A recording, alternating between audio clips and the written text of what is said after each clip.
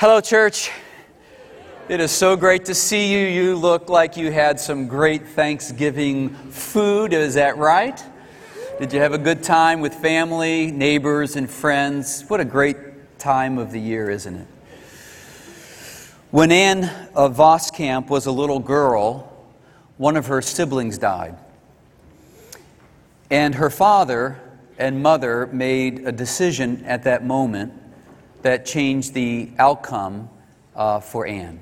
They decided that they would turn away from God and the church and developed a sour perspective, attitude on life.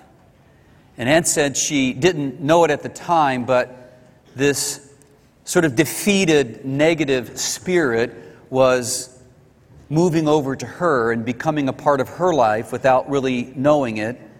And as she was growing into her teenage years and early adult years, she too had developed a sour, sort of negative experience upon life. Well, fast forward to an adult, she marries a pig farmer in Canada and has 7 children.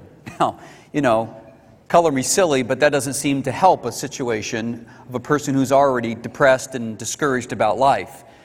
Canada, cold, pig farming doesn't sound like a pick-me-up experience. And then raising 7 small children is pretty challenging, wouldn't you say? And she said that just fueled her attitude on life.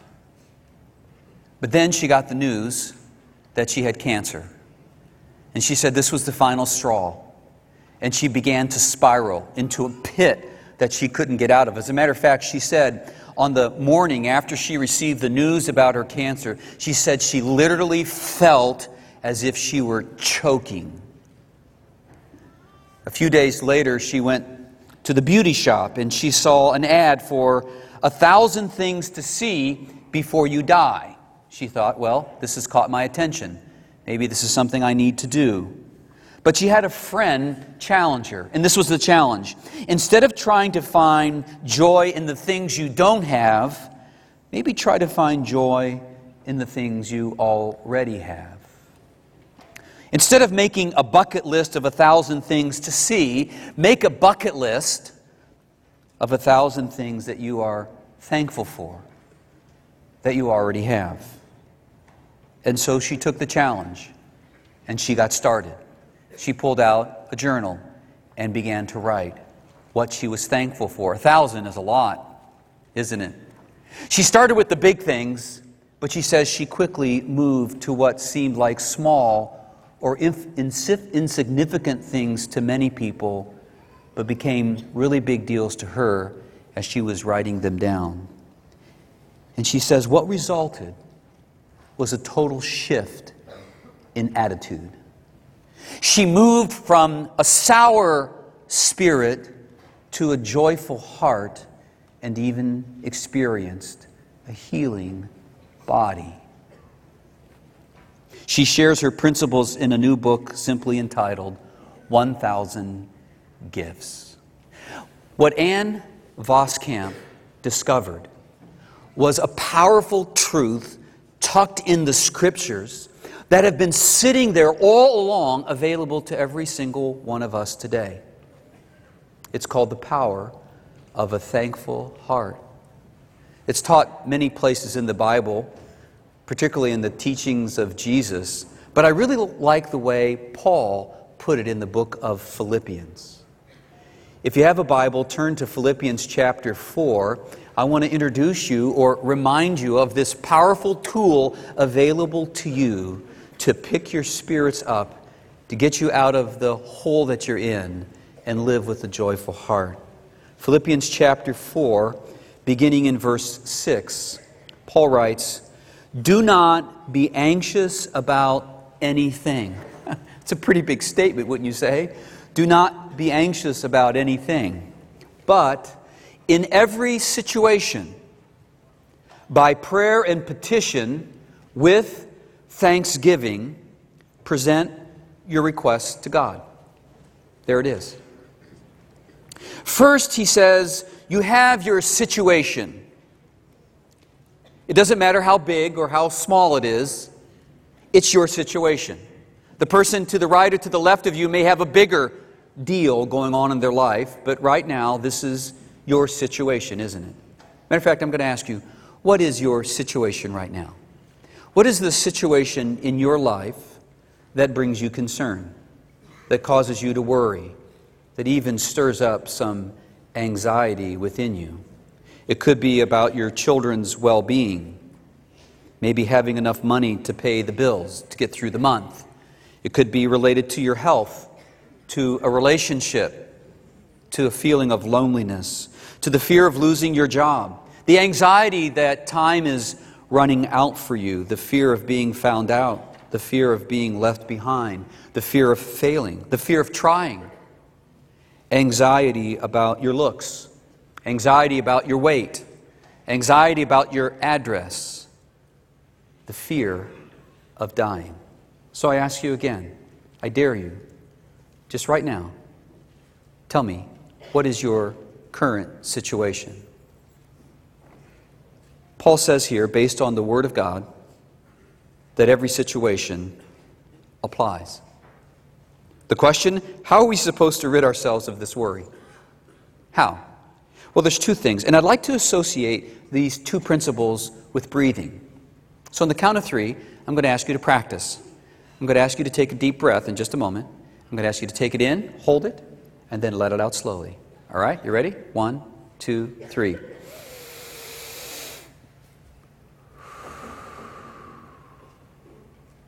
That's good, isn't it?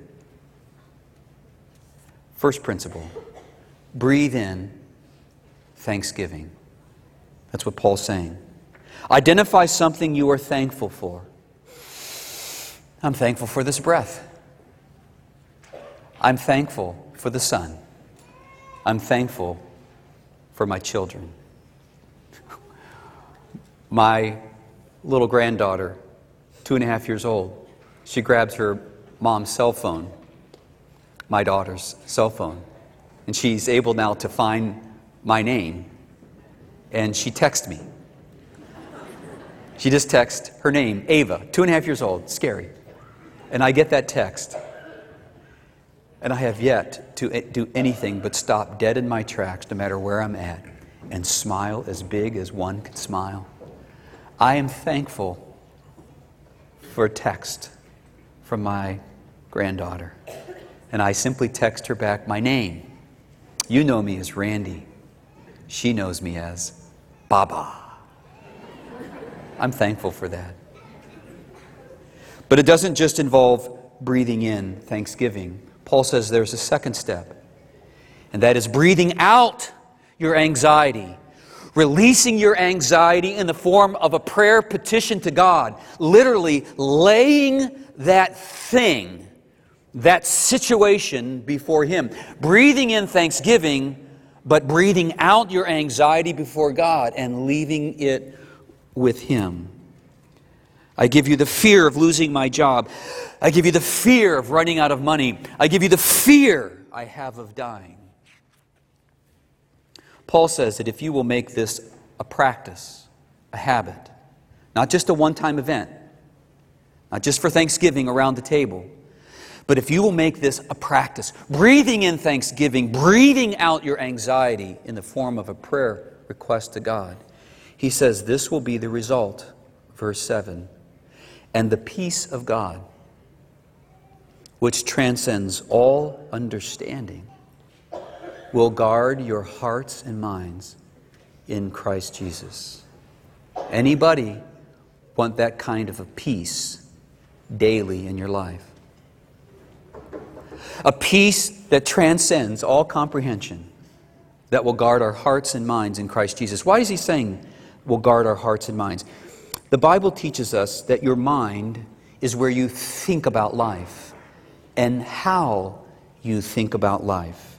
It is here that you become a chronic worrier. Yeah, it's going to be very difficult in this world, on this side of the new kingdom, for us not to worry, at least initially. But there's some of you, you've become chronic with your situation. It is in the mind that this idea begins. But it's also the mind where one chooses to live with peace. For Anne Voskamp, her young mind was doomed from childhood when her sibling died in front of her and her parents walked away from God. That's what she said. It's where the idea first was implanted in her mind. Unprotected mind. The Bible says our mind thinks about these things and it obsesses with it.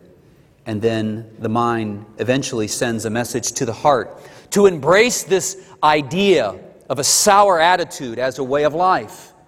And eventually, over time, our heart does, and we become that kind of a person. Overwhelmed, gloomy, defeated, depressed, anxious. But this breathing in of thanksgiving and breathing out of anxiety before God, Paul says, is like putting a barbed wired fence around your mind and around your heart, keeping all the junk that potentially can come in and bring us down. And without being careful, dig us into a hole that we can't find a way out of. In the next verse, Paul gives us a list of categories to help stimulate our thinking in case we struggle with the idea of exercising the breathing in of thanksgiving. You ought to try to write down 1,000 things you're thankful for. I bet you if you haven't done it in a long time, you'll get stuck on 9 or 10. So he gives us, I counted 8 categories to think about. Verse 8, listen carefully. Finally, brothers and sisters, whatever is true. That's a category. Whatever is true. Whatever is noble. Whatever is right. Whatever is pure. Whatever is lovely, whatever is admirable. If anything is excellent or praiseworthy, think about such things. Whatever you have learned or received or heard from me or seen in me, put into practice. Stop there. Put it into practice. This is not just a concept for you to be aware of. This is not just something for Christians to say, oh yeah, I'm familiar with that Philippians 4 passage. It is an action to be practiced. And if you do, Paul says, the peace of God will be with you. Anybody want that? A number of years ago when our kids were small, we went on a beach vacation with a bunch of our neighbors. And the primary activity was to try out snorkeling. And so we arrived, and there was enough time to get some snorkeling in for the day, and a local recommended a cove. And as we went there, the water was rough. Now, most of the time, the water's real smooth in the places you snorkel, but the water was rough that day. And so it wasn't a big concern. We had put our kids in several swimming classes, and may find it hard to believe, but I was actually on the swim team in junior high and high school. Didn't win any ribbons, but I know how to swim, all 4 strokes. So there's no concern. So we get into the water with our life jackets on and our snorkeling mask, and we swim out about a football field out into the water, and it was pretty choppy. And all of a sudden, something clicked in my mind. Really strange experience. But all of a sudden, I had this rush of fear that this was not safe.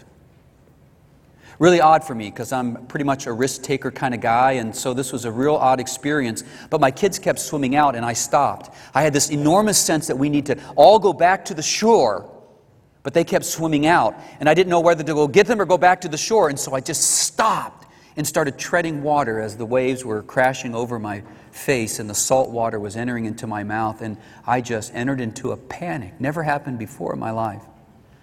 And so I began to call out for help, for them to come back. But because, it serves me right, because I'm a trickster by nature, they didn't take me seriously, just laughed and kept swimming out. I knew it was one day going to catch up with me, and today was the day. I finally yelled loud enough where one merciful neighbor swam back to me and says, "Randy, what is up with you?" I said, "Something's not right, man. This is dangerous. Don't you feel the danger we are in? This is not right. We need to go get my kids and your kids, and we need to bring them back to shore." He said, "Randy, calm down. It's okay." So he yelled out to my kids, and they all waved, "Dad, we're okay, we're okay." And he said, "Let me take you back to the shore." So I agreed. We got back to the shore, and I sat on the beach on a rock, and I put my hands on my head, and I thought, what was that? What was that? That was the most illogical thing I'd ever experienced in my life, and I shrugged it off and said, "Whew, sorry about that little experience." But I didn't have any idea that whatever happened out there in the water wasn't about to go away anytime soon. Something got messed up, and all of a sudden I lived 24/7 with the sense that I needed to protect my children. I know you're looking at me like, "Man, you are crazy." I felt like I was crazy. And so when we got back into town, my kids thought this was just camp out time, but every single night for 1 year, I would lay out multiple blankets in our bedroom, because at night I wanted all 4 of my children to be in our bedroom. My wife finally said, "You need to go see somebody." And so I don't know what you think about me for telling you this, but from time to time I've gone to see a Christian counselor. You know why? Because I'm just a guy. And I get stuck every now and again. And I need help, just like you. The worst thing to do is to not do anything at all. So I went to the Christian counselor, and he said to me, after I explained the situation to him, he says, "Randy, your mind is like a computer. It is a very, very complicated thing, and you have got a virus in your head. And that virus is causing you to think about things very, very differently. And what we need to do is we need to reboot. We need to, in the words of Paul, we need to renew your mind." And so he gave me a little cassette, if that gives you any idea how long ago this story was. A cassette. Kids, ask your parents about it. It's a really cool device that wobbled every now and again. You couldn't just pick a song, you had to fast forward to it or rewind to it. Remember that? You kept going back and forth. And I thought, listen to this cassette. He said, "Yeah, listen to it in the morning, listen to it in the car, listen to it at night." And I initially thought to myself, this is some sort of psychobabble kind of thing. I'm not really interested in all of this. But I really needed help. And so I put it in, and it was a cassette of this guy. And he just kept talking about all of these things that were lovely. He kept talking about all these things that were true. He would quote scriptures. He would talk about things that we should be thankful for. And he just kept going on and on and on. And initially I thought, what is this? But after about 2 weeks, I noticed the fear started to subside. I didn't want to give this guy credit. But it was putting back into my mind perpetually the things that were good, that were right, that were pure, that were lovely, that were excellent. And little by little, that pushed out the junk. And I'm pleased to announce my children are now 27, 23, 21, and 19, and they sleep in their own rooms again. Thank God for that. The Bible tells us that your mind and your heart are very tender and complicated things given to you by God. And you need to guard them with your life. Parents, when your children are young, this is your job. And while it's true you need to be careful with the junk of television and the internet and all the stuff that goes on in the school playground yard, the reality is, and Ann Voskamp would tell us it's true, the number one place they're going to pick up their attitude about life is watching you. So be careful what your attitude is, because your kids are watching and it's becoming theirs.